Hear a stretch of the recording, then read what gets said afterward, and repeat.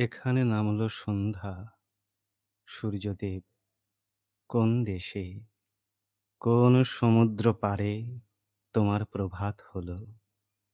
অন্ধকারে এখানে কেঁপে উঠেছে রজনীগন্ধা, বাসর ঘরের দ্বারের কাছে অবগুণ্ঠিতা নববধূর মতো।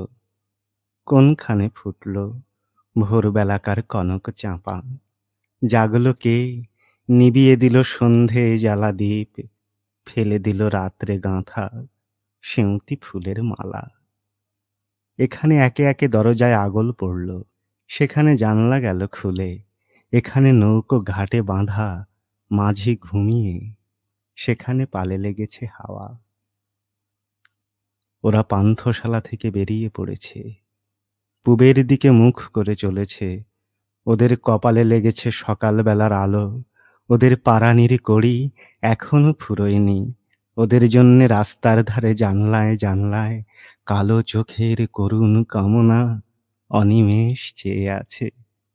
পথ ওদের সামনে নিমন্ত্রণের রাঙা চিঠি মেলে ধরলে, বললে, তোমাদের জন্যে সব প্রস্তুত। ওদের হৃৎপিণ্ডের রক্তের তালে তালে জয়ভেরী বেজে উঠল। এখানে সবাই ধূসর আলোয় দিনের শেষ খেয়া পার হলো। পান্থশালার আঙিনায় এরা কাঁথা বিছিয়েছে, কেউ বা একলা, কারো বা সঙ্গী ক্লান্ত।